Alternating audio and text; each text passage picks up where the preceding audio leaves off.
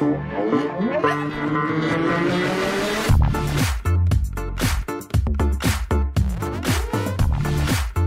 guys, welcome to this episode of Barrels and Business.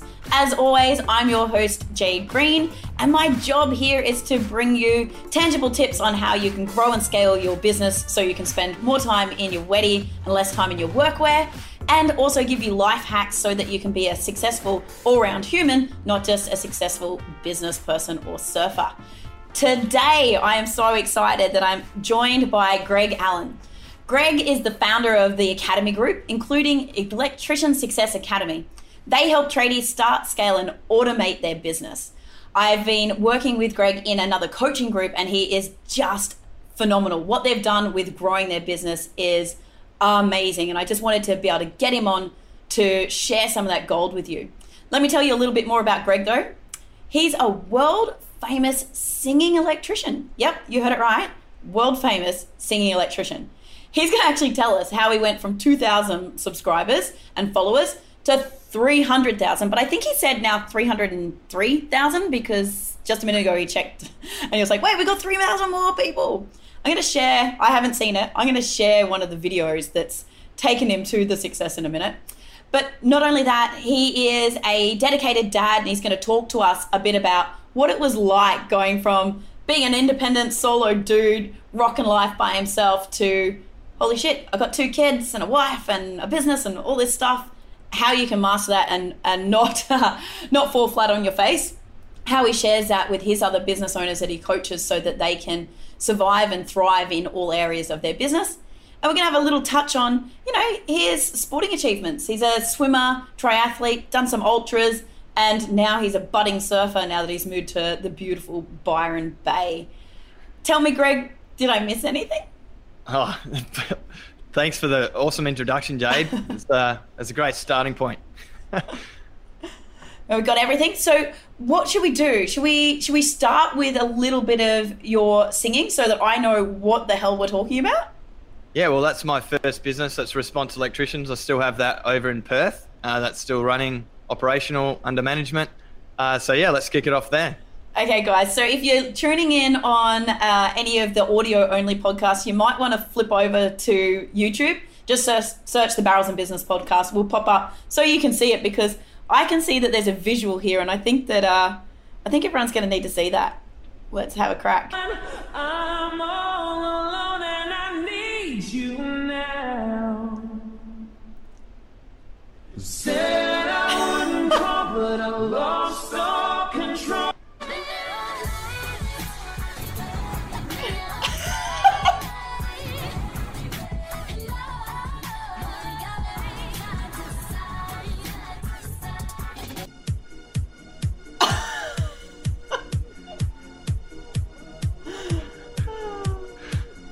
If you're only listening to the audio, you need to see the video right now.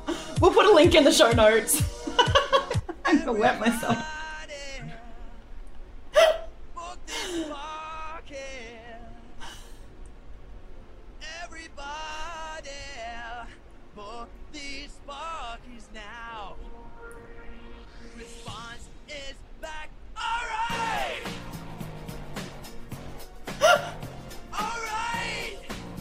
Tell me that was you doing a backflip.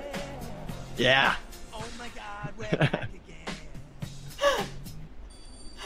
Smoko boys! You beauty! What are you having today? Mate, you're gonna bloody love this. You get 1 wheat bix, smear of Vegemite, some Milo, and sauce. Tim Tam! Oh! What are you having, mate? Ammo.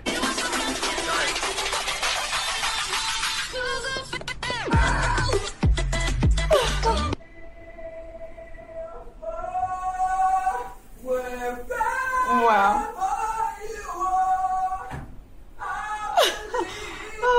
I think we'll leave it on that one.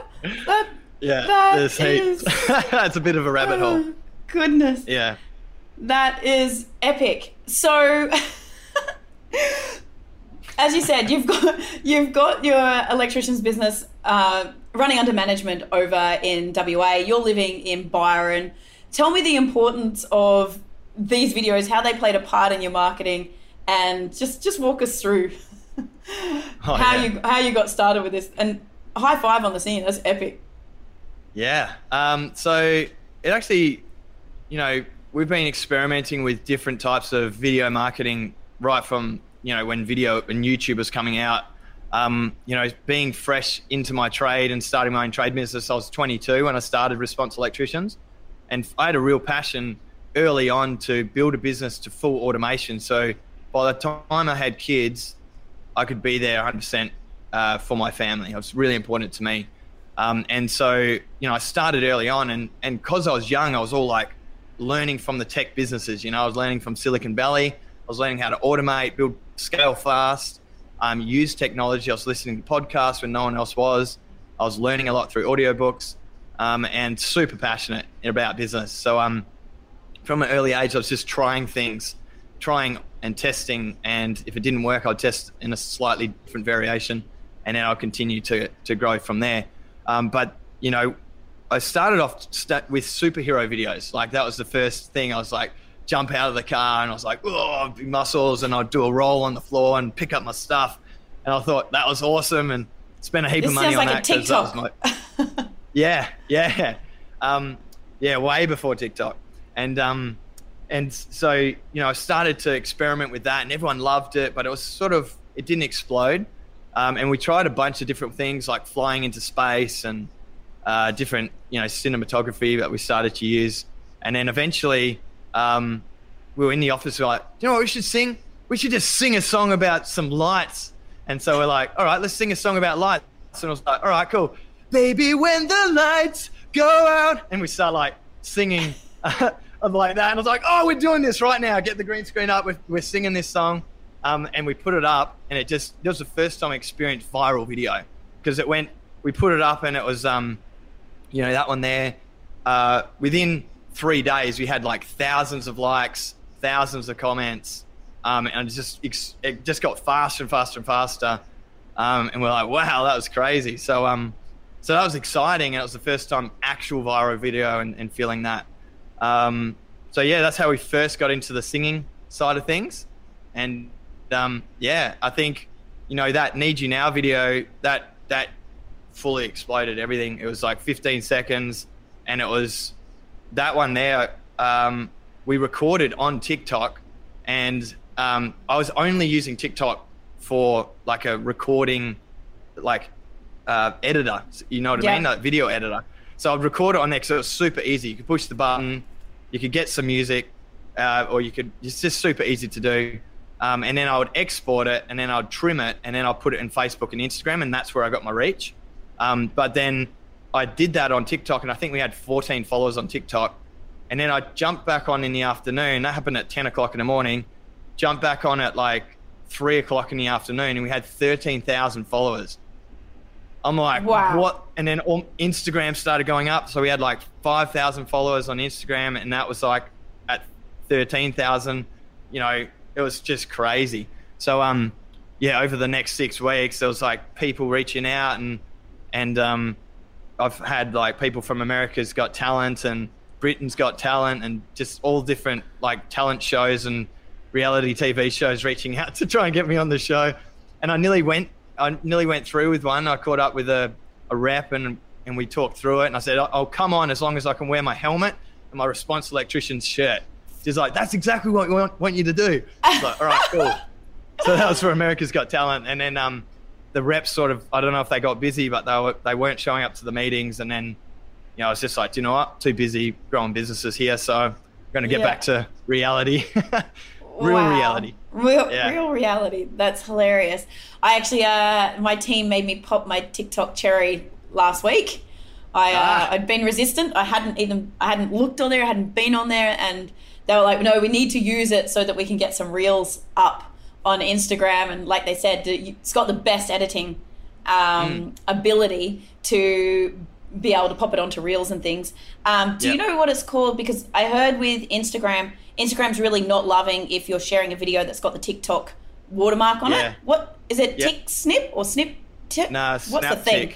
Snaptick. Yeah, Snaptick, and you can upload it to there and download it, and you can do it all from your phone as well. So if you you just share the link from TikTok or copy it, and then go over to Snaptic, paste it in there, push download, ask you to download, and then you click up, and if you've got an iPhone, you click up in the top right-hand corner in the downloads, and it will pop up the video, and you can save it to your camera roll, and it doesn't have the logos on it.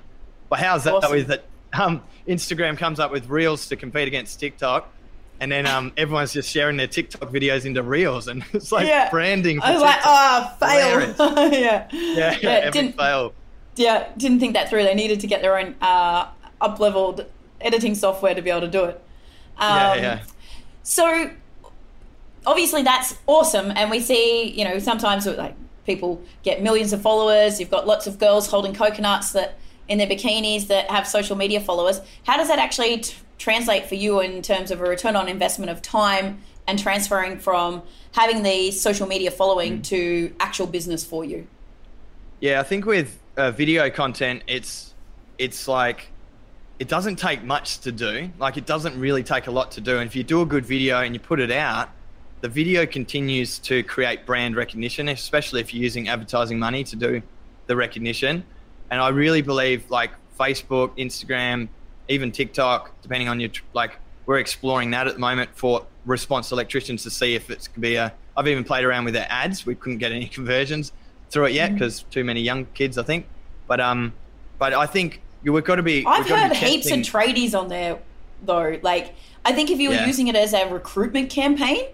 Maybe. My friend, her partner, he's in scaffolding, and he's like, every tradie, he's like, because he was at me, he's like, you've got to get on TikTok. Like, all of the guys need help. And I'm like, dude, I don't know about this. He's like, no, seriously, at lunchtime, everyone is sitting around at Smoko, everyone's on TikTok. So I'm like, if you, maybe your client base that needs to hire the electricians aren't there, but if you needed to hire the tradies, potentially that could be a campaign. Haven't tested that. And we run a campaign, and we teach it in the academy, which is called the Evergreen Hiring Campaign. And it's just a non-stop hiring campaign. We want to keep getting inquiries about joining the team, because we see so many businesses, they'll get to a point of saturation, like full capacity. I can't handle it anymore. Fuck, I'm so stressed. I can't handle the workload. And they're like, oh, I've got to hire someone. And so they put an ad up on Seek, and they're like, and they're pulling at straws. They're like, all right, you'll do, you know, like, so they're choosing someone out of reaction. Yeah. And that emotion as well, anyone will do at that point. So what we want to do is create an evergreen campaign where we're constantly hiring. We're pushing traffic to our website, to our, you know, we're creating brand awareness constantly so that tradespeople can see the brand and start to build a relationship with the brand, so that when it comes to hiring, you've got a database of people who you've already interviewed, and you can go, you know what, let's call those three. They were really good when we interviewed them a couple of months ago. See if they're still looking. A lot of the time you can say, hey man, there's not an opportunity right now, but I reckon about a month or two, there's going to be someone. We actually had one of our guys who's joined Response, and he's our nominee now for over in WA. He sent through, because we get people to send through a video. You know, send through a video of yourself talking about why you want to join the company. Now, first of all, that eliminates anyone that's not confident enough to submit a video. We want confident people that are going to join the team, because they're customer facing. We want to make sure that they're people that can represent the company to the highest level. And we need to make sure there's someone who believes in themselves and is able to, you know, even challenge themselves in that situation. Because if we don't have people joining a company who are willing to challenge themselves, it might be uncomfortable. We get a lot of people that submit videos and they're uncomfortable about submitting a video, but we love it that they did, because good on you for giving it a go. That's exactly the attitude we're looking for. Yeah. And, you know, once the video comes through, Mitch sent his video through, and it was so good. Like my video's there. He must have seen the videos. He sent it through, and he's like, hey Greg, I'm looking to join the Response Electricians team. So this is what I want to show you about. This is why I want to join the team. And the light turned on behind him, and then he jumped on, and he's in front of a campfire, and he's starting a fire, and he made this elaborate video. It's awesome. And then I was like, hey Kirk, we got to hire this guy. How can we hire this guy? It's So we weren't ready to hire. We didn't have the space for him. And so we interviewed him, and we said, Mitch, we would love to have you on the team, man. Like, everything that you've shown us so far is great. Your attitude, your smile, your energy is all good. But we just don't have a spot right now. We'll probably have a spot in 4 weeks. He said, that's fine. I'll keep working for my company. And so he did. And then I reached out in 4 weeks, said, man, I still don't have a spot. I'm hoping about 2 weeks. And he's like, yep, 2 weeks is fine. 2 weeks, he put in his notice. He spent 2 more weeks and we hired him. And what that did is it gave us drive to hire. You know, it's like, all right, we've got to get this guy on. Let's push. Let's get him on. And it worked out really good. Joined the team. He's been a weapon for the team. Yeah, and what's his role within the business now? So he's the electrical nominee in the company. So he signs off all the work in WA. So he's in a leadership role in the company now. So that's great. That's amazing.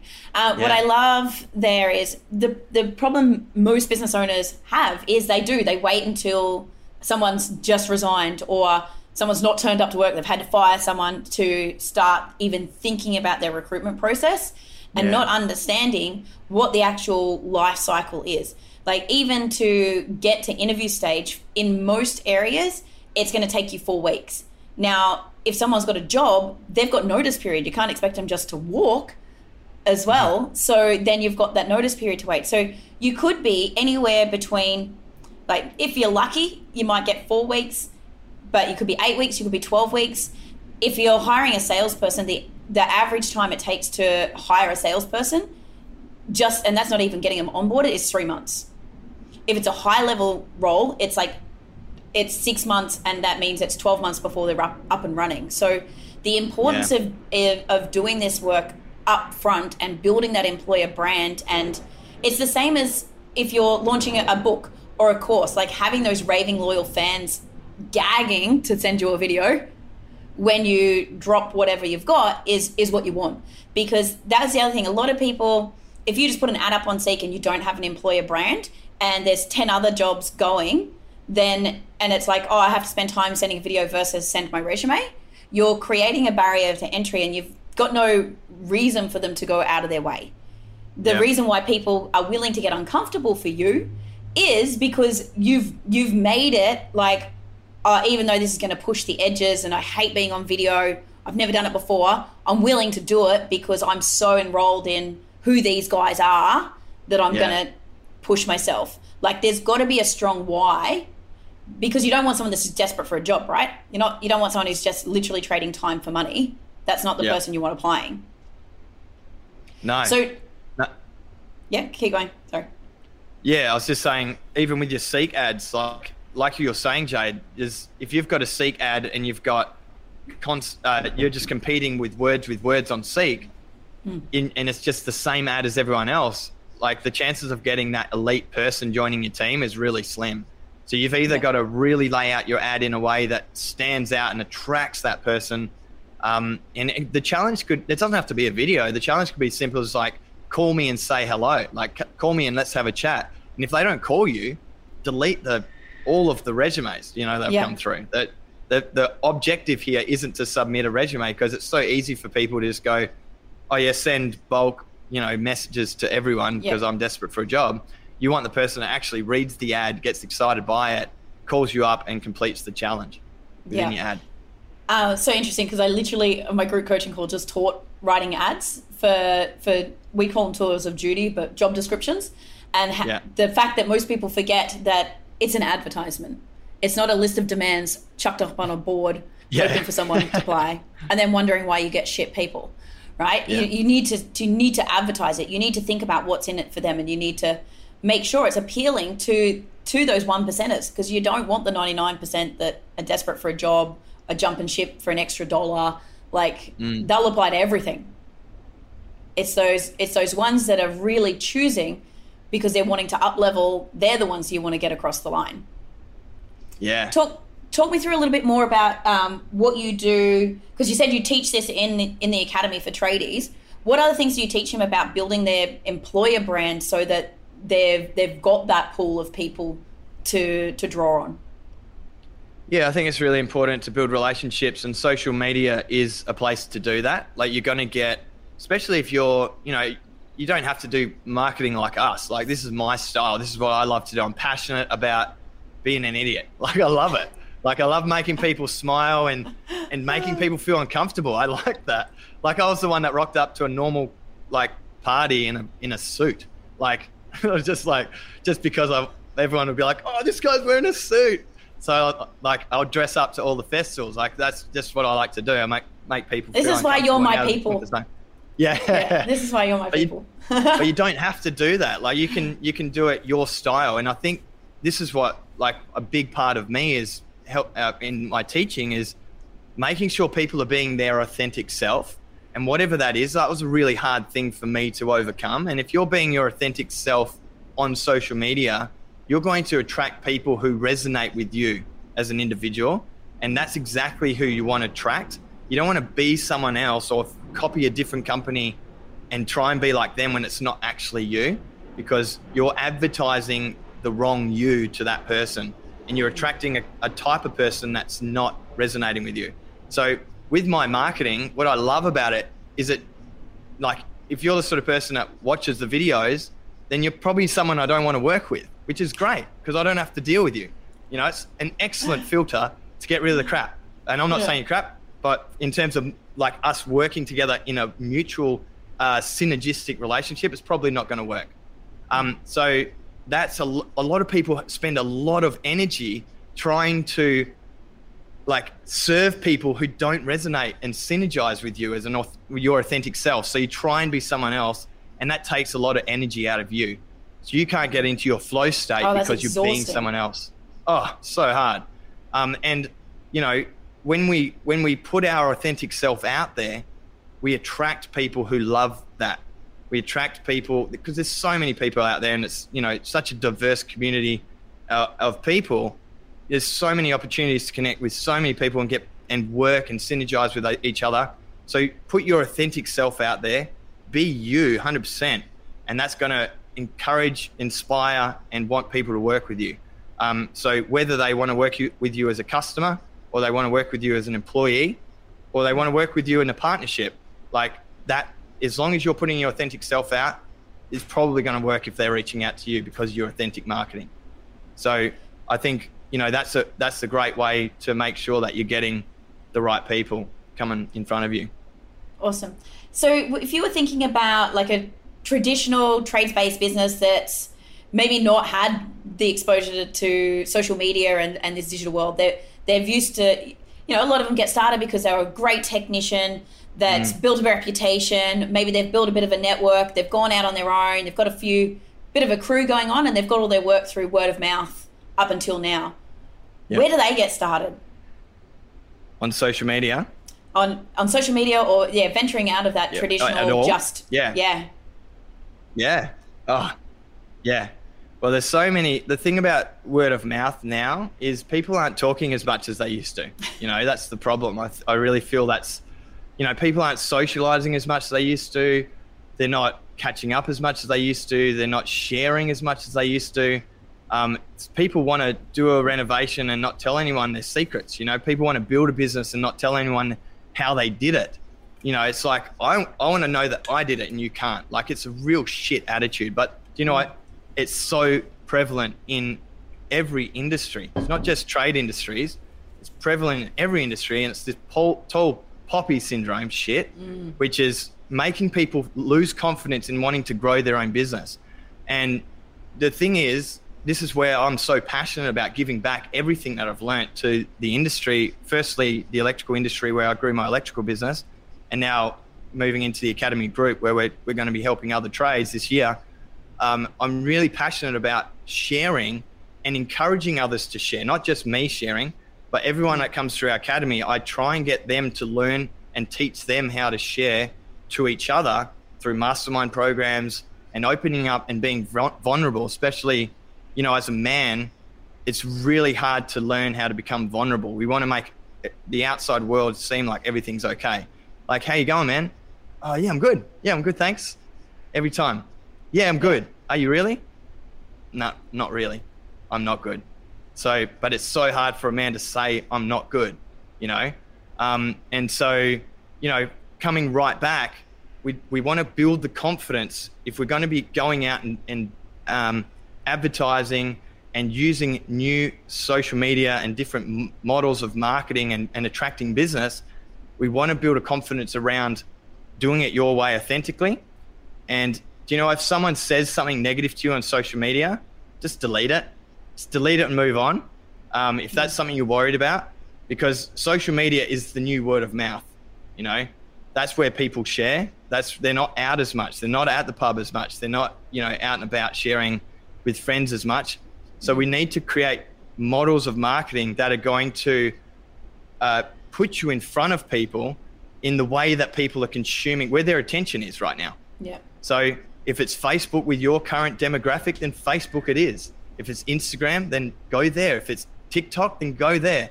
I think it's really important that we identify firstly who our target audience is, because a lot of people don't do that. It's like, any work, I'll take it. Like what you're setting yourself up to. A lot of times I see people start their business in an undesirable, area that they don't really want to be working in, or a servicing or type of business. But those people share with their friends who are going to share with more people that you don't want to do work with. And then all of a sudden you've just built this huge network of people you don't want to work with. Yeah. I literally just had the same situation. I was coaching a guy that's gone out in his own building management business and had come from doing big commercial projects and really high-end houses. And, his mate needed a small reno done, and then another friend needed a small reno done, and then it was kind of a small knockdown rebuild on a budget. And he's like, this is not where I want to play. He took 6 weeks. We stripped back and went, right, who's the avatar? Who do you want to go after? And who's got that network? And he was like, it's architects. Yeah, if I get in with the architects, then they can give me the multiple things. And if I get this type of architect that also does high-end commercial and super high-end houses, then I can build that relationship. And he turned his business around in 6 weeks. He was like, okay, we're full for the rest of the year, and we're doing all of the projects that we're super pumped about doing. And now it's like, okay, bring that team in and let's go. So I think that's a massive, massive point, is getting that clarity on who, we call it the avatar when you're talking proper marketing terms or whatever, but who is your ideal client? Like, if you've decided to go into business for yourself, you get to wake up every day and make a fucking choice who you're going to deal with.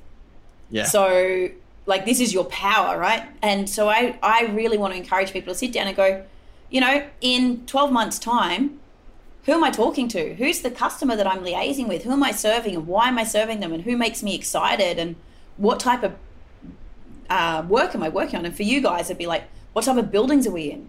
What type of structures are we in? What makes me excited? Is it just, fixing someone's crappy light in a rental, or is it installing an amazing sound system network so that this epic house can pump tunes? Like, what do you want it to be?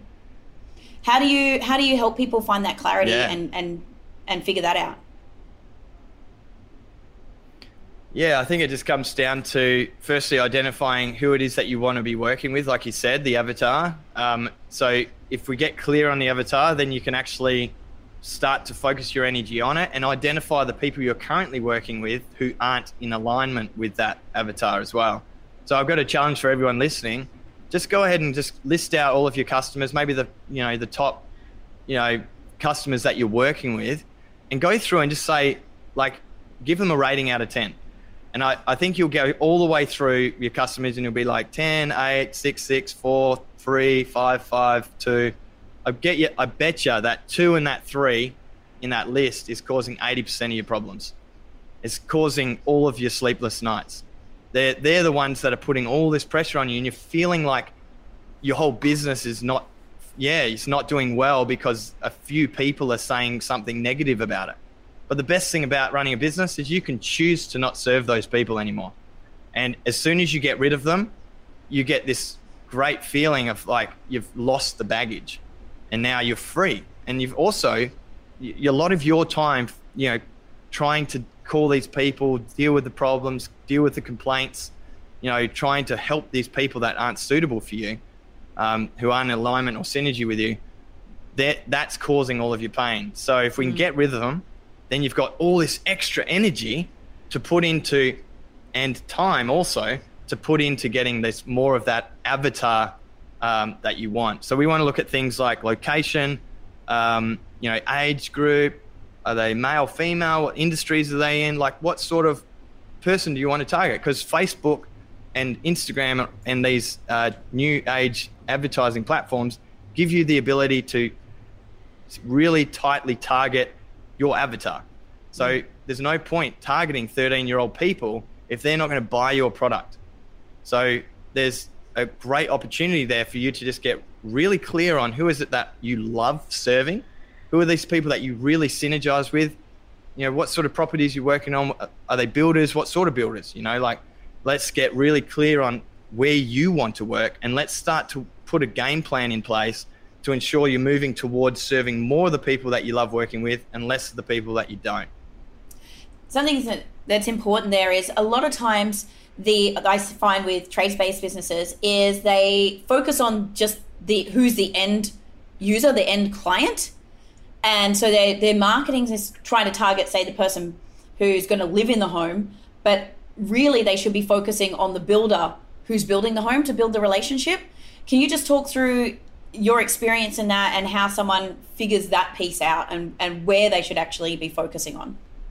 Yeah, I think you need to get focused on a certain type of work that you're going to do. So if you're going to focus on builders, then focus on builders. Make sure you become the best trade for that builder, and by you really focusing on it, you're going to be able to dial in all of the things that they love and hate and be able to create, we hear you, these are the things that you don't like about this trade, and this is the solution that we've got for you. So when you're focused, you can do that. When you're not focused and you're serving a few homeowners, some builders, some real estates, some commercial, industrial, like all the vans and stuff that are out in the road, it's like residential, commercial, industrial, mining, marine. It's like, man, how big is your team? I hope it's huge, because to be focused on that, you need multi-layer, siloed management systems. So, I think it's better that we just focus on one thing and get it really dialed in and be the best at it. And the only way you're going to do that is if you focus on it.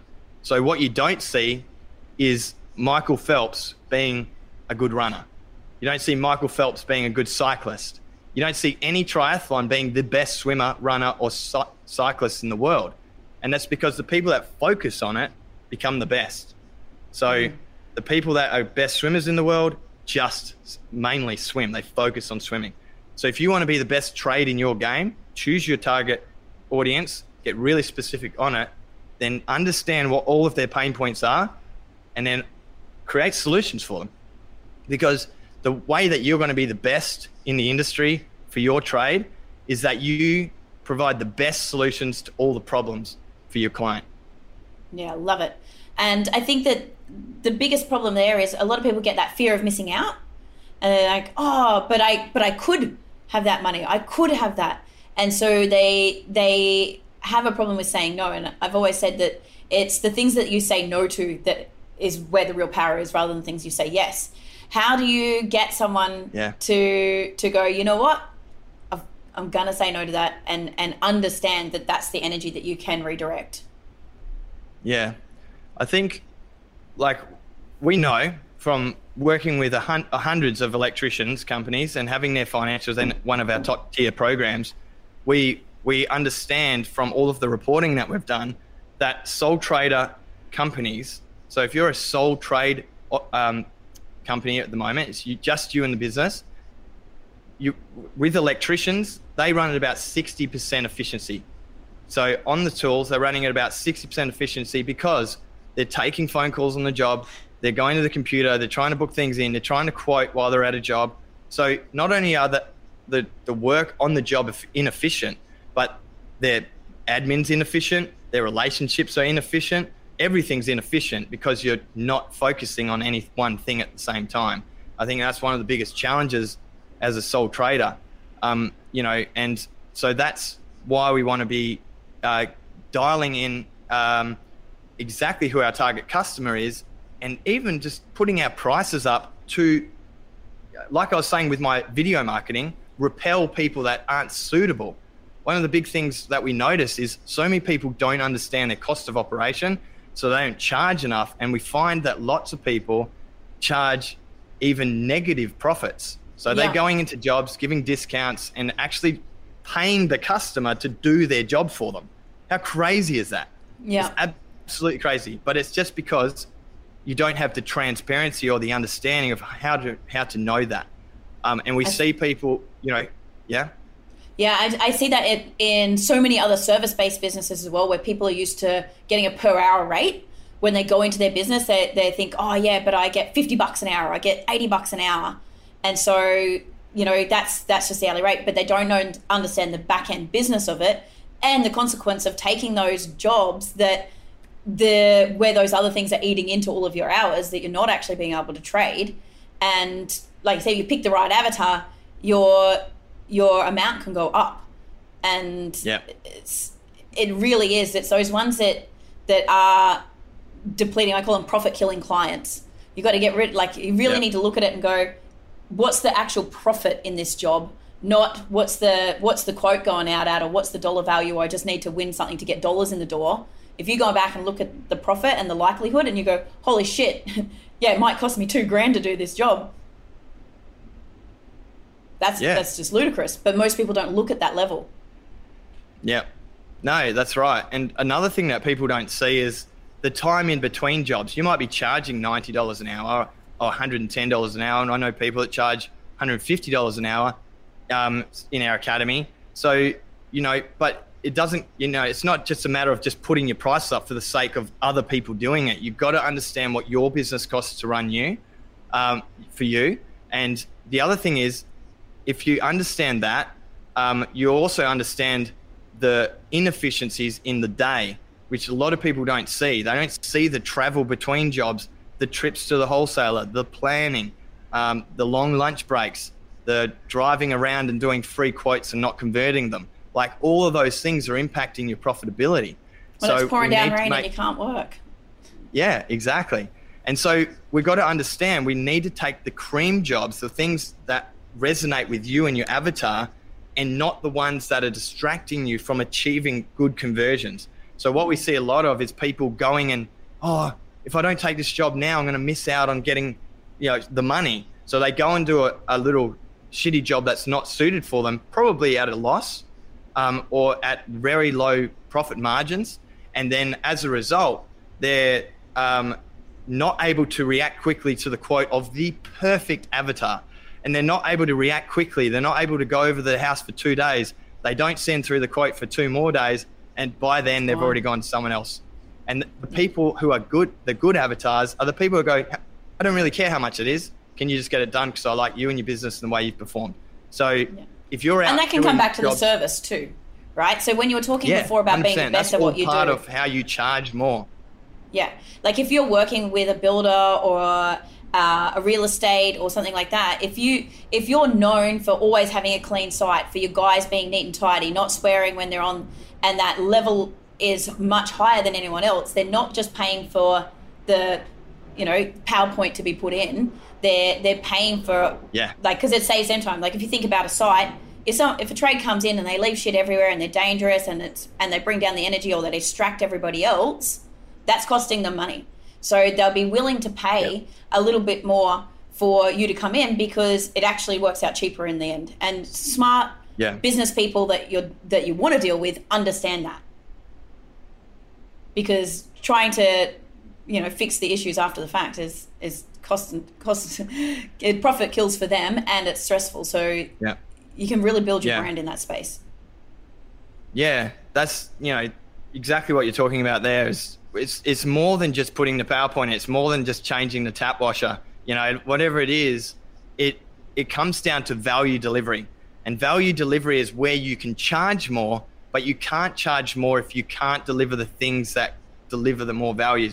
And things are responsiveness, ability to do the quote quickly, friendliness on the phone, rocking up and being tidy, being polite and helpful and suggesting good things on site. Another thing that a lot of tradespeople struggle with is talking about other things they can do when they're there, because they don't want to spend this other person's money when they don't see the value Like if they give you $2,000 and they get $5,000 in value, that's great. That's great. That's a great deal for the customer. It's a great deal for you if you make profit as well.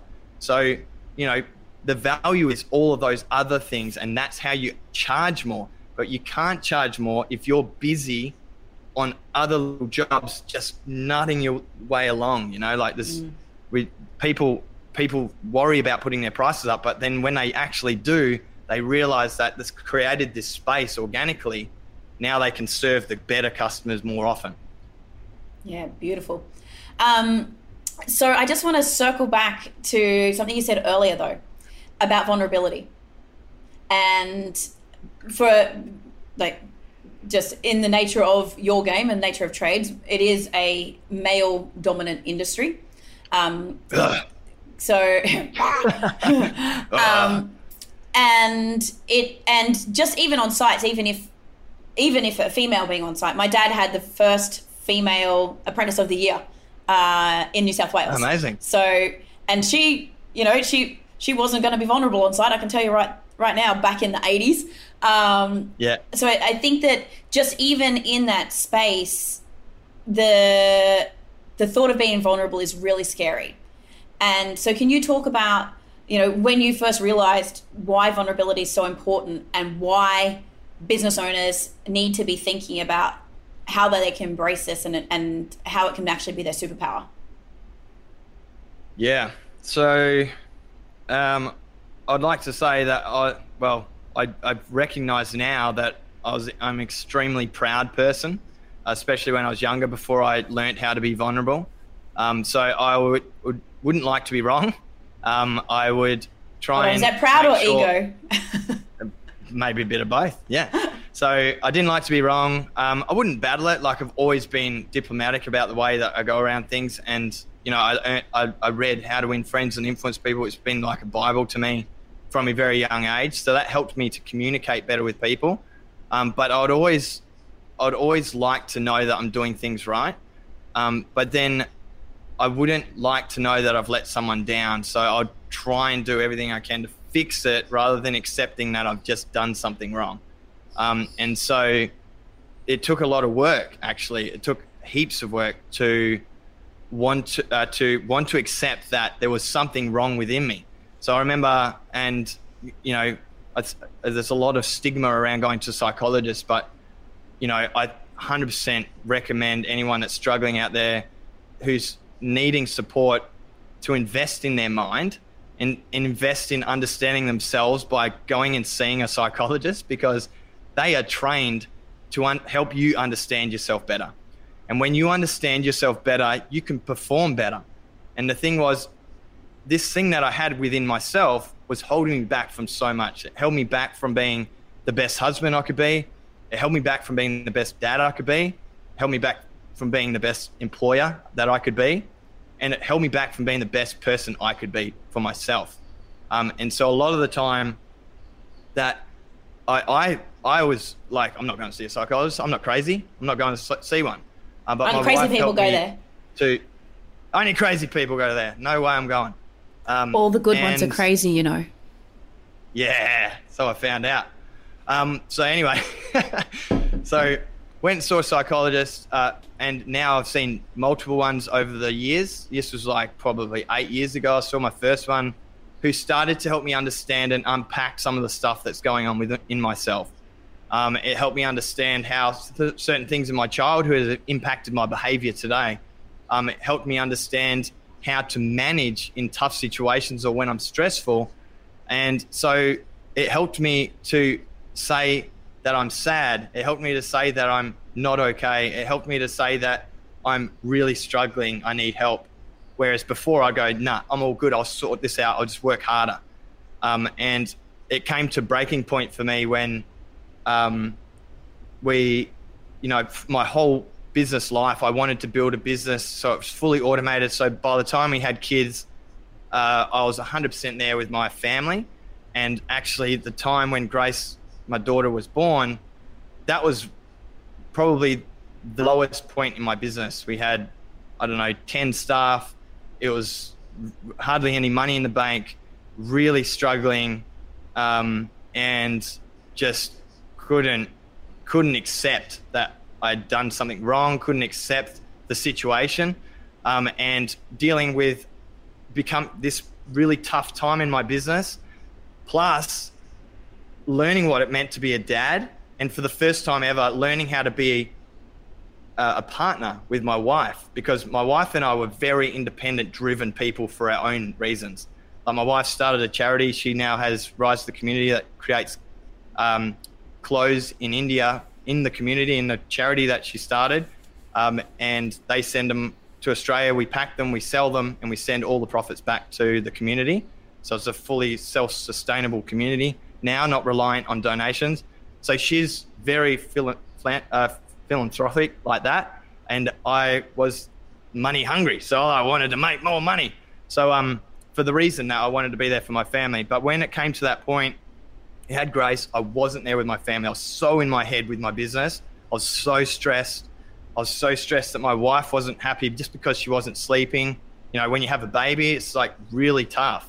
And it gets, you know, for me, I remember both of our kids who are now, 4 and 6, they were, for me personally, between the months of 10 months and 18 months was the toughest time for me.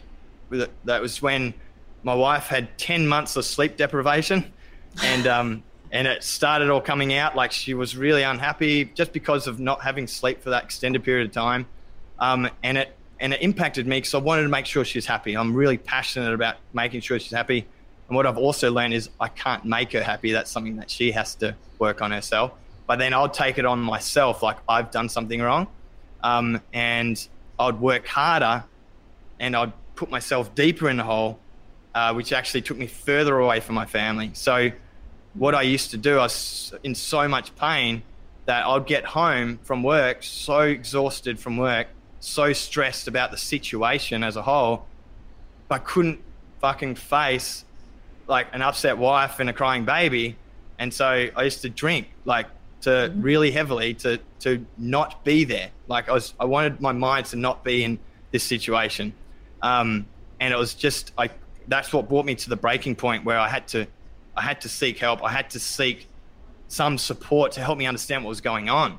And I realized at that point that I'd pushed so many, I'm all good.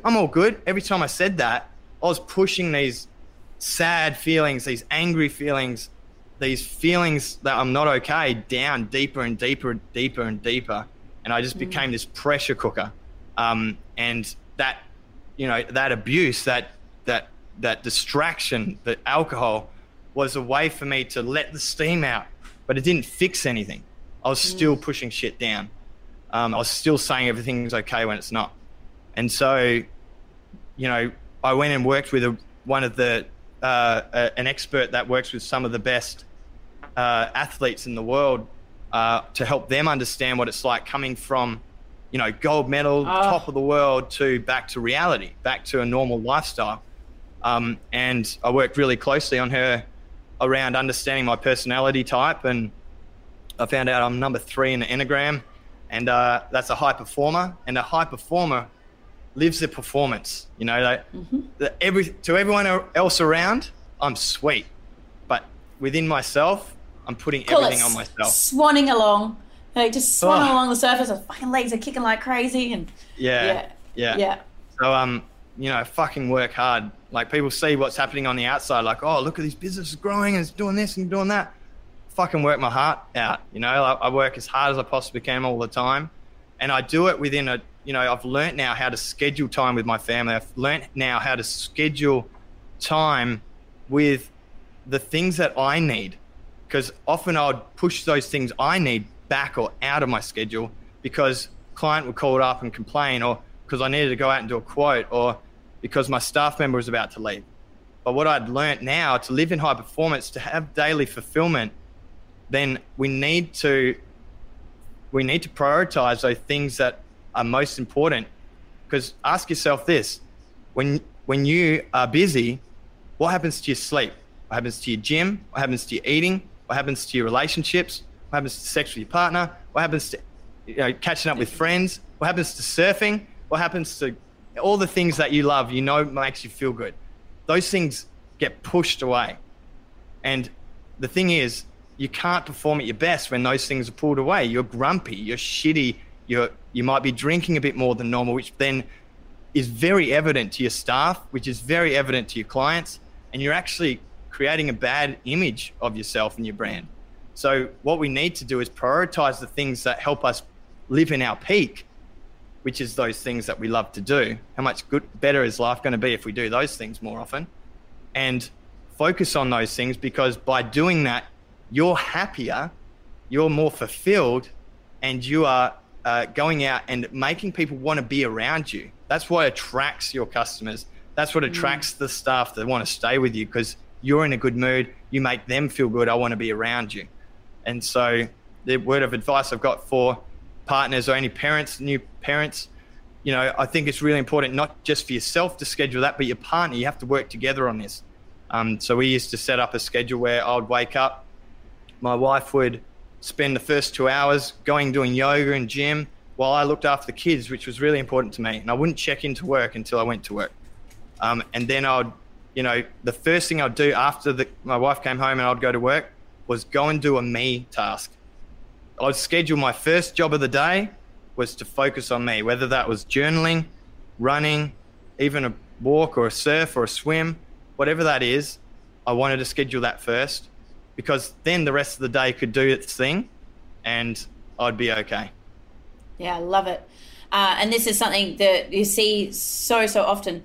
People have bought into the hustle is the new black and wearing sleep deprivation as a badge of honor and feeling like the only way to be successful is to grind more, when really the majority of the time you need to slow down to speed up. Because like you said, if you're not filling your own cup, you're not in flow. So you can't pour from an empty cup, and the energy does radiate. And it's when you're at wit's end and you snap at a staff member and they're like, you know what, I can see ya, I can go work somewhere else, I don't need your attitude, thanks very much.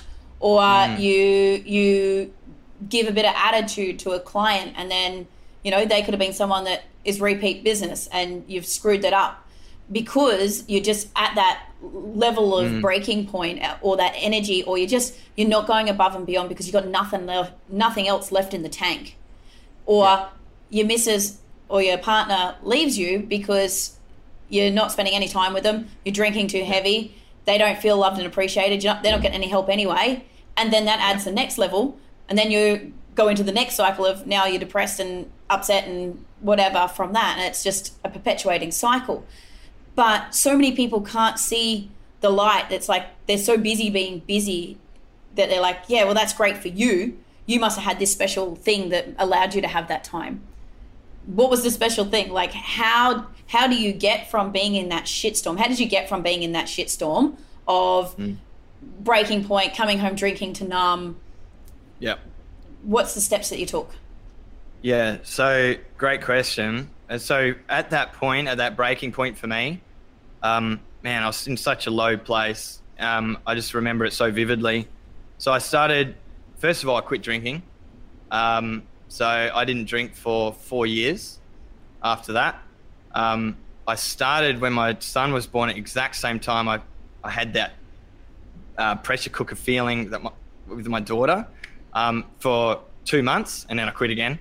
And then I continued not drinking for, I still don't like drinking. Well, I like it, but I don't like the effects of it. So it just brings back too many negative feelings. So the thing for me at that point is I went and sought help. I went and saw someone again, but it was a specialist this time in a certain thing. She really helped me understand that I wasn't okay. I was angry. I was really angry. And the thing was, whenever anyone saw me, like, oh, you're never angry. I just never was to anyone. But I actually didn't even believe I was angry myself. Like, I didn't feel angry.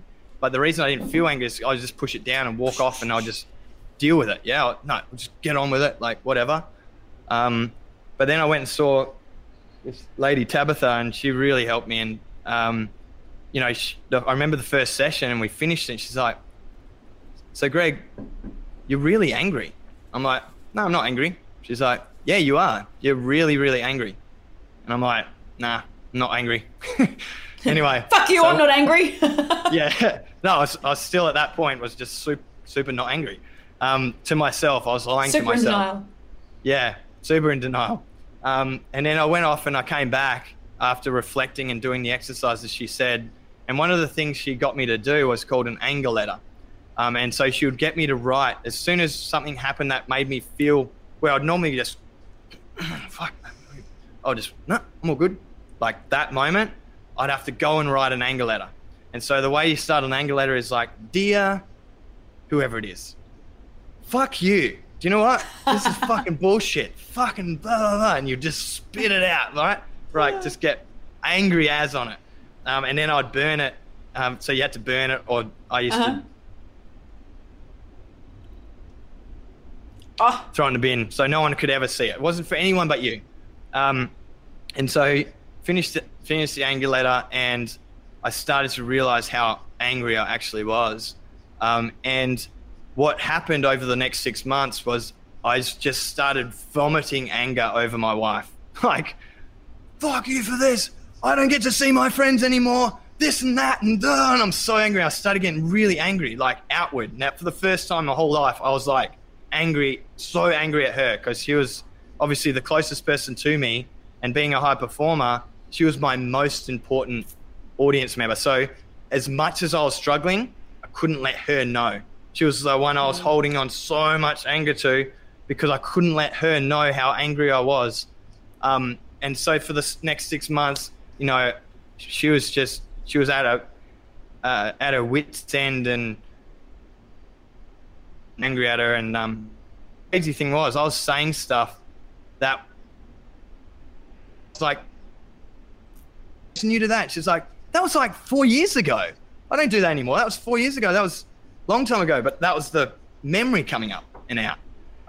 And so, you know, the anger letter, it allowed me to release the pressure, finally came out.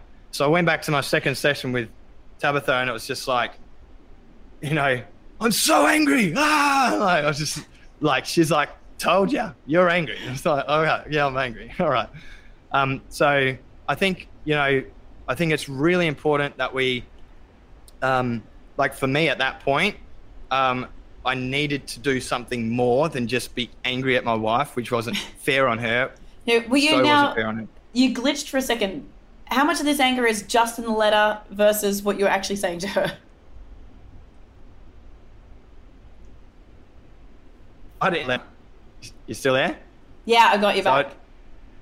So I'd write it in the letter, and then because it was on my mind, I'd say it to her, but I wouldn't say it like afterwards. But I'd wreck the letter, but then I'd for the first time ever, I'm actually writing down how I'm feeling, like fully. Like I'm sad, I'm angry, I'm this, I'm that, and it helped me understand what was happening, you know, why I was doing certain things. And so from that point, I started to journal more often. So I'd go and see Tabitha, and after that, I'd schedule time to go to the cafe and just write everything that I was talking to her about. And that helped to consolidate what I've learned. And I started the practice of journaling every single day. And the journaling every single day of me being 100% authentically honest with myself was the biggest thing that I've ever done in my entire life. Like for me to go, you aren't okay, or you're angry with what that person said, or this makes me sad, or I feel like crying, or, you know, I'm over this shit. Like whatever it is, for me to do that and identify that's the true feeling I'm feeling, now I can fix it. Whereas before, when I said I'm all good, there's no way that's getting fixed. That's just another thing that's just pissing you off that you're burying deep in your body. Do you think that would be a great first step? Like if someone's so used to not being vulnerable and to like, outwardly they're the man, they're the woman, you know, everything's fine. The first step would be being vulnerable with themselves by doing a journaling exercise. And I think I was listening to something of Brene Brown's, and she's saying that that's one of the hardest places to be vulnerable is actually with yourself and admit to yourself where things are. What's your thoughts around that? I 100% advocate journaling more than anything. Like if you can't optimize yourself, you can't help anyone else. You know, you've got to be playing at your best to be able to help and support others in your team, your customers, and your family members, and whoever it is. You have to look after you first, because if you don't look after you first, then you're helping them when you're really hurting yourself. And so if you really want to help others, then you've got to focus on yourself. And when it comes to journaling, the most beautiful thing about journaling is it's private to you. So as soon as you realize that no one else is going to see this, and if you want, you can write it and throw it in the bin, or rip it up or burn it. But, you know, just being honest with how you're actually feeling is going to help you go to that next level. You know, it's going to help you realize that you're tired, that this overworking's not working for you, you know, that you're not charging enough. Like, you might be running that script in your head that I've got to charge this, otherwise I won't get any work. But that's your script to yourself. When you write that down in your journal, you go, this is fucking bullshit. Maybe I need support. And reaching out for support, we know it in our academy. We help so many people go to unlock their potential because they learn how to become vulnerable. And if you can't be honest with yourself, then you don't need support. You're sweet. You know, I'm all good. I don't need anyone to tell me anything. I'm sweet. But the truth is, maybe not, you know? Yeah. That's the hard thing to overcome. I certainly found it fucking hard. I find it hard. I teach all of this stuff, but when I came out of my previous business in recruitment, I found I used to say that my biggest fear was public writing. And then I even found just writing for myself was this huge blocker, fear of judgment, just some old shaming and being spoken over that I found it really, really difficult just to even get words on the page, because it's like, what does it mean if I write this? And how do I deal with that? And that unlocking that first part, just to word vomit something down, and realizing that you can burn that fucking stuff straight after you've done it. And then it becomes really empowering. And I don't have them I usually have them on my desk, but to help me, I bought these cards from Best Self Company. And they're called Wordsmith. So every day you can just draw a card and it asks you a question to journal on. And you write on it, yeah. And cool. you just and then it's kind of like building the muscle to do it, and you're not thinking, and then you're not it kind of made it easier for me not to judge myself in terms of, oh, why is that coming up? Oh, book, shit, grab that, stick that over there. We're not dealing with that right now. I've got other stuff to deal with. It's just like get that practice, and it just made it so much easier to get into that flow. Yeah, I listen to and read a lot of Stoic philosophy now as a big part of me evolving into a better understanding of myself, and having better virtue and you know, growing as a person. And a big part of that was listening to Marcus Aurelius's journal entries called Meditations. It's a book you can get. Yeah. It's written fairly technically, and obviously it's transposed from Latin. So, but listening to it and how he journaled to himself, he used to write in third person to himself. So that's what I've adopted in my journaling, is that I write to myself. So I'll say like, what's the problem? ? You have been doing this, that, and the other.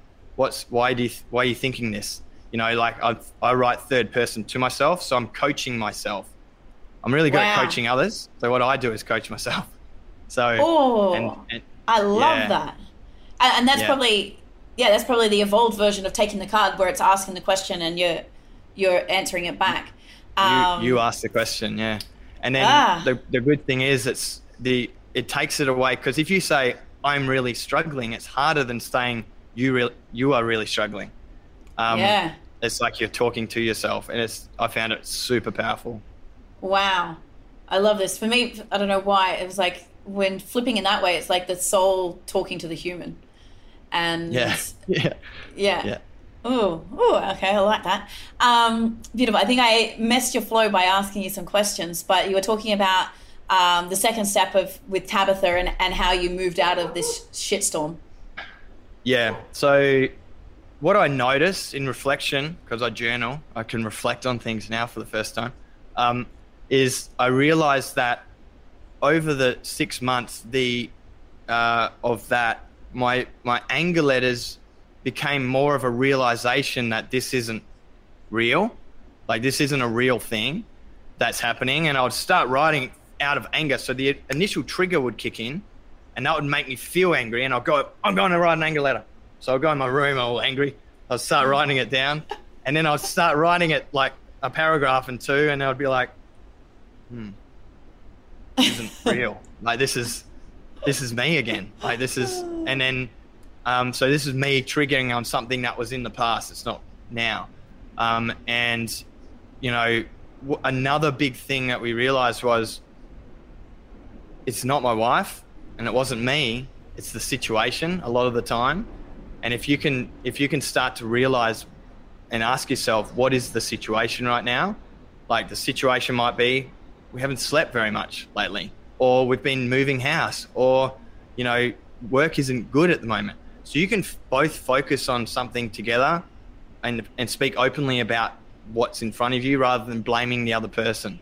Because it's easy for you to be really stressed internally about your work, and then your wife or your husband will say something to you and you just snap back at them. But the snap isn't because of them, it's because of the situation, which is the work or whatever the actual problem is. Yeah. It's very rarely the other person is the problem, because even in someone who's not your favorite person in the world, they're the way they are because of their situation. So when we start to understand it's not them, it's their situation, then we stop attacking them or being angry at that person, because they've actually gone through a lot of shit. You know, they might have had a really terrible upbringing that they haven't worked on yet, or they might have just, you know, broken up with a partner, or they might have, you know, had this other problem. But we're so quick to judge other people by their instant action rather than, I wonder what's happened with them. Wonder why they're acting that way. You know, I think if everything gets resolved, that person wouldn't be the way that they are anymore. Have you read The Untethered Soul? No, I haven't. Amazing book. I think I've spoken about it a bit on these podcasts, but there's a lot in there about understanding the voices in our head. Like, sorry, people, we all have voices in our head. There's always someone in there. But understanding trigger points, like getting cut off in traffic and like getting road rage. But if we can actually then go, what was the situation? Maybe that person was told by their boss that if they were late one more day, they're going to get fired. And if they get fired, they're not going to be able to feed their kids. But the reason why they're late is because their baby threw up on them and they had to get changed before they got there. And like, they just didn't even see you. And then being able to flip that. So I find that's a really good book for being able to look at the root cause and to see things from the other perspective, rather situationally, rather than how someone's behaved is a huge tool. Yeah, no, I think that's awesome. So once you've started doing the journaling, being a bit self-aware, you can reflect and look at what was the root cause, and maybe then take some responsibility where you may have been at cause as well. How did you actually start carving back and getting that time to spend some time on yourself? Yeah. One word: schedule. Scheduled it in. Yeah. Like so many people don't do with so many things. So, you know, if we schedule that in, we schedule that time to journal, we schedule that time to read, we schedule that time to go for a surf, we schedule that time to do the exercise that you love. We schedule that time to organize food that's healthy, that, you know, will make you feel good instead of eating shitty food on takeout or whatever. You know, if we schedule that in, then that's a block that we don't move. I think that was a really big turning point for me, my wife and our family, was having that strict schedule, because not only did it restrict the amount of work I could do in the day, it also empowered me to create solutions to the time that I had. So the question became not what do I have to do, but how do I get what I have to do done in this time period? Because time expands and contracts. Yes, exactly. Yeah. So if you're scheduling your guys, if you've got employees to a job and you schedule them for 3 hours and you think it's going to take 3 hours, how long are they going to take? 3 hours. If this exact same job, you schedule it for 4 hours, how long are they going to take? 4 hours. 4 hours. Especially if they're paid by the hour. Yeah. So the thing is, we can do this to ourselves as well. We can create time pressure in our own schedules, and it helps us be creative around the way that we execute. Now, if you've only got a short amount of time to do all of your invoicing and quoting and things that you've got to do in the day, get shit done. You do it. You don't go and watch those cat videos that pop up. Or the singing electricians. You don't get distracted by Greg, the singing electrician. You do the invoicing, you do the quotes. And so you focus so heavily on that task at hand, which is great. That's exactly how you want to do it. And then if you can't get it done, you can ask yourselves these things with all of the tasks that you got. Can I delete it? Is it even important? Is it something that's in your mind? And again, we've got to write this stuff down. Like, we teach how to utilize Asana to the max in our academy. But if you just write it down on a notepad, is as simple as that. Write down everything that you have to do, and we need to organize those things. Now, a lot of those things that you've got in your head actually don't even need to get done at all. So we can delete them. That's going to take a lot of pressure off. The next question you can ask is, can I delegate it? So if you can delegate it, give it to someone else to do. So an example of this is, my ops manager was extremely overwhelmed, especially as we scaled up. We've got like 20 staff in response electricians now, and 35 staff overall across the companies. There's a lot of people that we've got to manage, and a lot of pressure built up on this one person that had to do all the invoicing.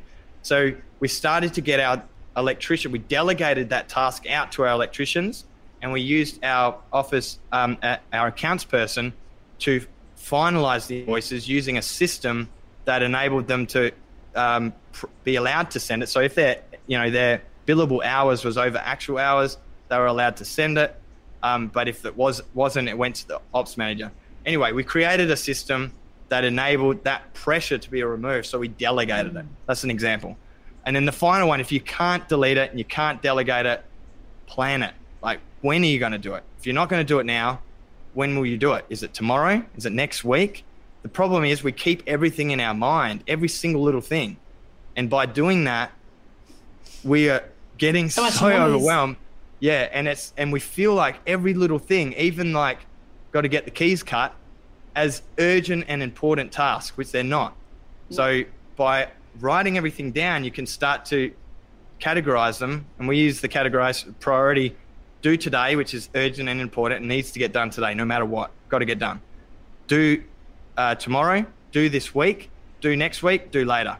So there's a way you can categorize them. If you're using a task management system, you can obviously filter it out in that order, in sections. But it's a great way for you to have visibility and to put it into your calendar so it gets done. Yeah, I love that. I get my guys to always reflect on what do they keep, delete, and start doing. So the delete can be just delete from their schedule, which is also delegate. Like, how do you delete it? Or does it need to go all together?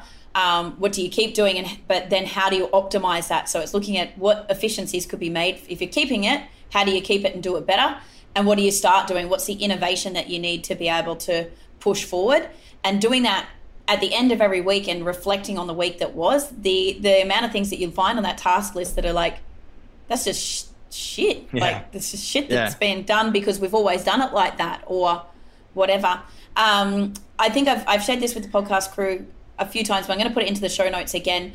If anyone wants a planner for creating the ideal week and getting all these tasks out, grouping the tasks into energies, and then being able to set up your schedule for yourself so you have time, not only time for yourself, time for your family, time for your business, and getting that shit done, just go to barrelsandbusiness.com/ideal, and there's like a little mini training and a template for you to do that, because I think that piece is so important, Greg. Like, you've got to fill your own cup. You've got to make the time. And people say, I'm busy, I don't have time, there's no extra hours in the day. It's like, dude, you just watched how many minutes of YouTube? Like, if you look at your phone, what was your screen time? How much time do you spend scrolling? Yeah. Or how much time did you spend driving to places that you could have called a friend, that you could have listened to a book, or, you know, you chose to watch something on Netflix when you could have chosen to go to the gym. Like there's time that you can redirect. Now, not saying that you shouldn't have your downtime of binge watching Netflix if that's what you need to shut down, but it's your choice, and it's about taking that power back and thinking about how you can utilize that time to focus on you and where are the efficiencies in the day. Like if you're scheduling a job, if you're good at scheduling, you're scheduling all your guys, you've got all your stuff. Like treat yourself as a job. Treat yourself as that project. 100%. What else do you want to share about getting into peak performance mode? Because I think you said you did a big training session on this just recently, right? Yeah. So it's all around prioritizing you, and your life. So it all comes down to schedule, like controlling your schedule, controlling your calendar, which is what I mean by this, that people that don't use that word, and controlling your tasks that you have to do in that manner we just talked about before. So what we have taught a lot of people, which has helped so many people and changed lives, is to have a on switch and an off switch for the day. And the way that we do an on and off switch is we use Asana, like I was saying. At the end of your work day, brain dump everything that you've got on your mind in there. If you haven't been doing it throughout the day, because you can push and hold, or you can use Siri to put it in there, get everything out of your mind. You want to clear your mind so that when you turn off for the day, whether that's to go to the gym or it's to spend time with your family and your kids, make sure you do that. Because if you don't do that, you can be physically there with your family, you can be physically there at the gym, but you're not actually there in your mind. Like you're still thinking, oh shit, I got to do that quote, or I got to do this, or I got to do that. That's because you haven't emptied your brain. So at the end of the day, we want to off switch by dumping your brain, all of the things on it. And there's a thing that I call rinsing, which is to go to your emails, clear your emails. Amount of you that have got like thousands of emails in your inbox, we want to clear them out. We want to they're just anxiety causing. Yeah, seeing them there. Imagine having, it's called a zero inbox. If you want to check it out, you can find it on YouTube how to do it. But clear that out, put that into your tasks, then go to your job management system or your operations system and go through that and put all the tasks in there. And then ask yourself all of those types of tasks that you got to do. Is there any accounts that I've got to pay? Is there any people that I've got to call? Is there any invoices I've got to do? Put all them down, put everything down. It might be a huge list, but at least it's not in your brain. And then you can switch off and trust that that's there tomorrow. The brain. It's defragging, yeah. And then you can trust that tomorrow when you switch back on, whatever time that is, if you wake up and you want to go to the gym, don't check in to work. Go to the gym, be at the gym, do good at the gym, be efficient at the gym, and get that workout that's going to make you feel good. If it's spend time with your kids like my one was and is, to make sure that you are spending time with them and not at work. Yeah, and you're not on your phone. Not on your phone, yeah. Don't tune in yet. As soon as you pick that phone up, you're on. Because as a business owner, as soon as you check one thing, leads to the next thing, leads to the next thing. Oh, I wonder how my ads are going. I wonder how this is going. I wonder how this is going. I'll check my emails. I'll check this. I'll check that. Oh, and by doing that, there's a problem here, the problem there, there's a problem here, there's a problem there. All of a sudden, you're overwhelmed. The energy, that's radiating out onto your children. Like that's a huge thing that I found. Like the minute that you enter that, kids can read it a mile away. They can sense it. They can, the vibration. And you're also telling your kids that this is more important than you. Even though I'm here, I'm actually just being a babysitter for you right now. Yeah. Yeah, 100% it is. And so we need to trust that everything that we've got to do is here, and everything that comes in between can wait until you turn on. Because if you turn on when you're obligated to do something like look after the kids, then your mind will be there on the job, not on the looking after the kids.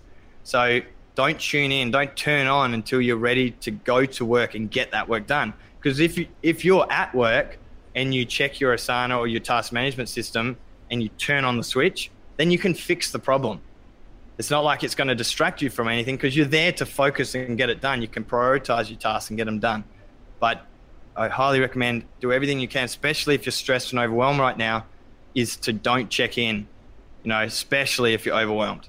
So make sure those times for you are you times, not everyone else. If you're checking into your email and doing other things, you're still doing everyone else's tasks So just focus, turn everything off, or just have it on airplane mode, or just don't check in, and trust that system of turning off and brain dumping and turning on and checking your brain dump from the night before is available for you. That's a really powerful tool that you can use to make sure you get the time. I love it. I love it. So just talking again from transitioning from being an independent to now having a family and kids and things like that, what's some of your other tips for either new parents or new business owners that have kids? Like, how do you... Yeah. Cool. So for me, like I was saying earlier, we live very independent lives. My wife and I, we were very passionate in our own things. And so when we had our daughter, for the first time ever, we had a dependent, our daughter, and we had to look after her, and we had to work together to look after her. So we had to make sure that my wife was getting the time that she needed, and had to make sure that I had the time that I needed for me, not for work. And we needed to make sure that we both felt fulfilled in that. Otherwise, and it's going to be hard, like having a new kid is fucking hard, actually. For me, it was anyway. And it's a really tough I haven't met time. anyone yet that's gone, you know what? Having our first kid was so easy. Like, it was just a breeze. Nah, haven't heard that. Yeah.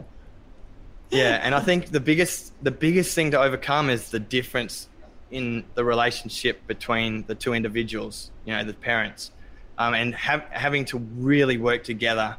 I see a couple of couples that already were doing that before having kids. It was a lot easier for them to do it. But when you add that, learning how to become a proper partnership and work together, because I see so many families where the man will just do whatever he wants and the wife doesn't really have a choice, is the income maker, or vice versa. Like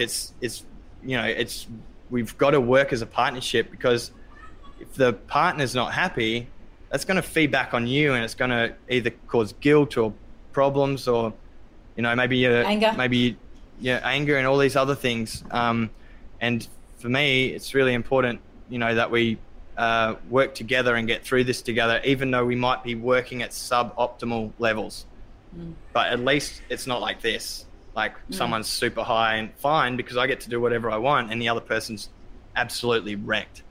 So I think trying to work out that equilibrium, which is we're both struggling, but it's not as bad as it would be for one of us if one of us was taking advantage of the situation or whatever it is. Yeah. What I found, work with a couple of my clients really well, is they do the ideal week planner together. So they have their basic one that's the baseline that they try to work with, but every Sunday night they sit down as a team and go, right, what's your week like? What energy level do you have? Where are you at? Like, does someone need to pick one up or the other one up? And they make the plan together. So there's open communication around how they're feeling, or the stress levels, or, I need a little bit more me time this week because I'm falling flat, or I need to be able to do this. And then that opens up those lines of communication and really helps them move forward as a unit, and then stops that, pissed off if I can't do this because there's more connection around that. What do you do? Yeah, sorry, go. I was just saying 100%. Yeah, you've got to do it together, because otherwise one person will think that they need this and the other person needs completely the opposite, and they're pulling against each other, where open communication would solve that problem. Especially when it comes to, we do a lot of goal setting and vision planning and stuff like that in our academy as well, where we want to make sure that the business, like I've got a story where we set up this 5-year future set journal entry for our guys. We say, go ahead, write your future, what you're going to be doing, what does your life look like, 5 years time, absolute dream come true, write it down. And we had one of our clients come back and he goes, man, I'm so excited, I'm going to be doing this, and I'm going to have this. I'm pumped, like so excited. I'm like, man, have you talked to your wife about that? He's like, nah. I was like, I think you should go and talk to her. Yeah. And then I just had a feeling, because I knew about his wife and all that. And so he went off, and the next day he shot me a message like, man, I had the biggest fight with my wife last night. I was like, man, just sit down together and do it together. And they did it together, and there was compromises, but at least they were both synergizing on a future that they both were heading towards, Yeah. for rather than pulling apart from each other. I've been doing the future visioning exercise for a really long time in a lot of different communities as well. And this is something I've seen has been a huge, could be a huge problem in relationships, because especially if one is predominantly a caregiver and the other one is a business owner, they go and set their vision, they don't communicate it at all, and they're going hammer and tongs at it at all costs. This person has no idea, and it's not the journey they wanted to be on in the first place. And they don't even know what the friction is. This person's getting pissed off because they're not helping, or they don't understand why they've got to work so hard. And it just turns into a disaster. So I think that that importance of doing this stuff together and getting the family unit working, rowing, our coach talks about getting the boats going in the right direction, right? Like getting the family boat unit all rowing in the right direction, rather than you've got someone with an anchor down, you've got someone going another direction. It causes so much disharmony, and in the end, it's what we see why a lot of relationships break down, right? Yeah, it reminds me of an experience I had, feeling like I needed to keep building the business more and more and more, and I opened up about it to my wife, and she's like, it doesn't matter. Like, it doesn't matter if nothing else changes. And then reading Stoicism as well, and being okay with the present moment as it is. And the way that I changed the script for myself, because I was like, I need more, because by having more, we live a better life. But the moment, it was like instant. The moment I said, if I have no growth from now, like we just have the same amount of profit, we live the exact same life, I have my 2 kids, I've got my wife, I've got my friends, and we live the exact same life we live today forever, then I'd be happy. And the moment I decided that within myself, the choice there, it was like instant relief. It just all of a sudden melted away. And then the crazy thing was, after that moment, everything just exploded. Like, I'd become so content with my life that I became relaxed, and I became more approachable, and I became a better, server to my clients and my employees, and I was just better in general to everyone around me, and everything exploded, and I didn't even try. So, that contentment within yourself around your effort, and to know that you're doing the best you can. As long as you know you're doing the best you can, don't focus on the things you can't change. Because so many people focus on, oh, it's the weather shit, I feel bad because the weather's shit. Like, you can't change the weather. Like, that's your choice. Yeah. So we need to focus on the things we can change, not the things that we can't change. And if your situation, like coming back to when we're talking about, it's not you, it's not me, it's the situation. If the situation is you've got a baby right now and you can't change, you can't just throw the baby out. If you've got a baby, that's the situation. So work around the situation. You can't change that. Don't get angry at that. Work around that situation. So what can you do to do the best you can, or just know that you're doing the best you can in the situation you're in? Yeah, I love that. But I think the biggest difference there is if you're into energies and things, you stopped coming from a scarcity energy, and therefore you're probably not making desperation calls. You're not being busy because you think that that's what you need to do to get ahead, when you're coming from that place of actually abundance and not just the wanting. That energy then radiates out of you, and you're able to actually call in far more of that, right? So when we have gratitude and we are looking for the positives, we see more positives, and that then attracts people to you. Like you said, better customers, better staff, better situations, and your friends rise, and then that everyone just starts stepping up, and that's when it starts pouring all of the good stuff instead of pouring all the shit, because what you think you attract, right? Yeah, I think by finding that, that appreciation in the present moment, like a lot of the time you take things that you have today for granted, and a good way to really get yourself to feel when you get used to journaling, a great thing that you can do is a thing called, it's a Stoic practice, and it's called negative visualization. I don't know if you've heard of this.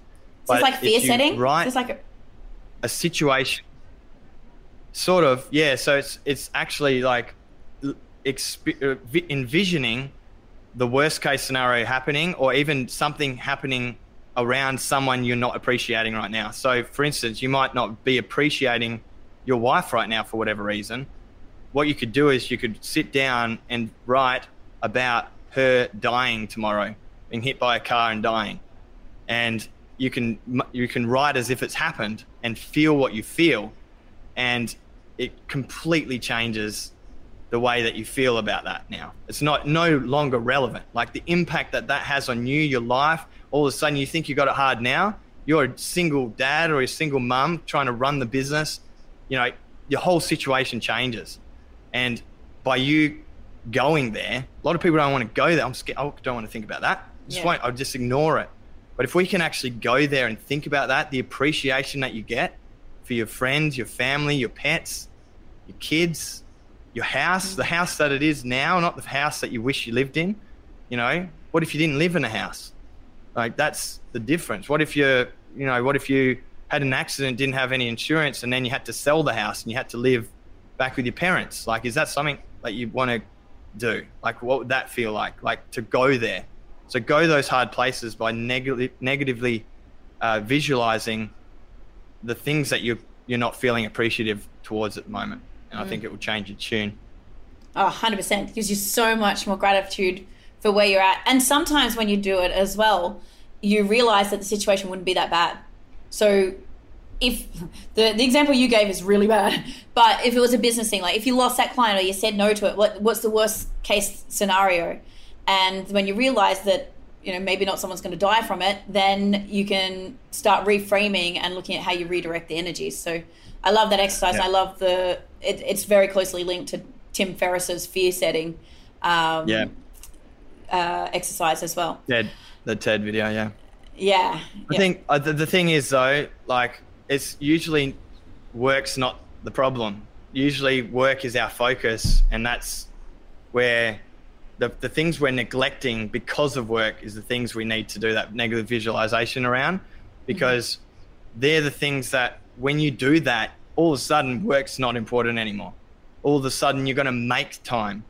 All of a sudden you want to use your legs, because if you imagine like you're, you know, hurting your legs and you can't walk anymore, you know, those are the sort of things we can really start to open up, you know, especially like it's the case of necessity. You hear this story, like my colleague Kirk always talks about the necessity angle, where it's like you hear about the smoker that, you know, is smoked their whole life. They want to quit. They know it's not good for them, but then they smoke for 40 years and then they go to the doctor and they find out they got cancer and they quit that day.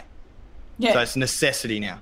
So you can create necessity by visualizing you having, if you're smoking now, imagine yourself having cancer today, and would you keep smoking? That's the question. Like, it's up to you, but like you can do this exercise to really bring yourself into, oh fuck, like a lot of people just don't go there. Yeah. Is there a tool that you can direct people to be able to do that exercise properly? Is there a book or a... Just write negative visualization stoic or stoicism into Google, and I'm sure there'll be plenty of stuff in there about it. Beautiful. I'll get my team to find a couple of links and drop it into the show notes as well. Thank you. Yeah. Okay. I want to just do a couple of rapid fire questions to bring us home. Can you tell me the book that you most recommend or give as a gift, and why? I've got a couple. How to Win Friends and Influence People, to help you become a better communicator and to learn how to listen. And when you can listen, you can solve the problems of the person that you're trying to help. So a lot of the time we go in and we try and fix the problem that's not actually a problem. So in that book, you learn how to ask the questions that will, you know, you ask a lot of questions first, and that's going to enable you to hear the problems. And then you, whether it's to make a sale, for instance, if you go into a business meeting for a new client, you might walk in, here's two scenarios. You walk in, first scenario, so tell us about your business. Yeah, all right, well, we're, you know, fast, we charge cheap, we do this to do this. And that customer goes, oh yeah, cool. Well, our electrician or our plumber already does that, you know? And so they're not impressed by you. But if you sat down, here's the second scenario, you sit down and they go, oh, so tell us about your business. I'd love to. But first, I'd love to hear about you guys. So what are you finding are the biggest challenges at the moment with your tradespeople? This, and this. Okay. And why is that such a frustration for you? Oh, because of this, and because of this. All right. Well, the great thing is our team does this in this way so that you won't have that problem anymore. Oh, great. Great solution. So we're able to go in with the exact information and you can tailor your pitch around what they actually need rather than you just going in and talking all the time. It's a great tool for being better friends, better partner, better parent. Highly recommend that book. It's my Bible. The other one I'd recommend is Ego is the Enemy. By Ryan Holiday. Ryan Holiday, yeah, sorry. Yeah. Mind blank. So Ego is the Enemy came at that time when I was really struggling, and I was reading that and introduced me to Stoicism. So it's a great introductory path, but I learned that ego isn't being like, hey, look at me, I'm the fucking best. Like that's what I thought ego was. Ego is just your self-talk. Ego is just what you think of yourself, you know? And so when we start to understand that we potentially are lying to ourselves and we need to open up and be honest and transparent, then that's when we can grow. And so that's why I recommend that book as well. Beautiful. I was going to ask you when you were talking about when you were in your shitstorm if you'd read that book, because that was a book that my friend pretty much threw at me when I was in my own burnout shitstorm and was keeping my recruitment firm and my life in Sydney just out of stubbornness, really. And he's like, you're keeping it out of ego. You're doing this out of ego. And I'm like, no, because it's going to be this, this, and this. And he's like, no, you've tied your whole identity to this, and it's destroying you. Just don't even talk to me until you've read this book. Ended up in like sitting on the floor, snot pouring out of my nose, like complete meltdown. Going, and then the next book you pick up is Obstacle is the Way. Yep. Yeah, that's the next one. And I'm just reading, Stillness is Key at the moment. So I've just started that as well. So there's an app you can get for there's a book an app called The Daily Stoic. Really? Yeah, and he's got a podcast now. He reads The Daily Stoic every day. It's only like 3 minutes a day. Yes. It's like a 3-minute extract from the book every day. So it's the Daily Stoic podcast, or there's an app that has it as well. And there's actually a Daily Stoic journal you can do on your phone now if you wanted to just get amongst that. Oh, man, I'm going to get that because my friends came here the other day, and Andrew, my friend, he's always had the Daily Stoic with him. But Jenny turned up with the book, and I'm like, I've been getting called, so this is just my anchor because I don't like having the physical books with me all the time. I'm going to get the app for sure. Cool. Okay, cool. So now just a quick surfing question. I know you're a learning surfer. What are you riding, and what has been your challenges with becoming a surfer? Yeah, so I'm riding a 9.8 Mao because that would over be a here log. in Byron. Yeah. So over here it's some really long waves. They're really, really long. You can ride them for ages over here. So it's a great place to start. Everyone that's local here, it's a surfer, recommends starting with that and then coming down to a smaller board. I've sort of played around with some smaller boards as well, just standing up and going out to like Broken Head and getting smashed. And I really enjoy being dunked, like being held underwater in the wave and just letting loose and relaxing and letting the wave take me until I could come up for a breath, which, I'm doing a lot around breath work at the moment, which has been, man, just mind-blowing, the stuff that I've been learning around that. If you want a good book to read, which might blow your mind, Breathe and The Oxygen Advantage. Those two books, check them out. They're like, mind-blowing. But anyway, so I think with the surfing, I've just, I think the best thing is just consistency and going out. I remember just not being able to stand up very well, not being able to stand up, not being able to stand up, not being able to stand up. And then one day it was just like, boom, I'm up. Like, I've got this now all of a sudden. So I think it's just consistency and and giving it your best shot. And I'm nowhere near any good, but I'm going to keep practicing and hopefully I get better over time. What do you think? What do you think was the thing that made the difference that day when it was like, oh, all of a sudden I'm up? I think I was just more relaxed. You know, I was just out there to have a swim and I knew I'd just get smashed. So I was just ready to be smashed and I just wasn't trying so hard. And it sort of, you know, I was just up and riding. And I remember that feeling like everyone's probably remembers the first time when they cut across the front of the wave and you're riding and the wave's crashing right there. And I felt that and I was like, oh, I'm in. Like, I'm in. The stoke. Yeah. Oh my God. The reason why I asked that question, shuckers. The reason why I asked that is because that's pretty much the number one thing for most people learning to surf or trying to get better is you're trying so fucking hard. And this can go for everything, right? Motto for life. Trying so hard and you focus on the end result and not in the fun of doing it and releasing and being in flow. And the minute that you do, everything changes. Like, my surf coach, because I got coached just recently, he's like, oh, it's fucking painful. I can see your brain thinking. And it's like, I don't know what happened. I could surf before I came to you. Now I suck. And he's like, I can literally see your brain clunk, clunk, clunk. He's like, do you know when you surf the best? Every time you surf the best is at the end of the wave when you've given up. He's like, just go out there and give up, would you?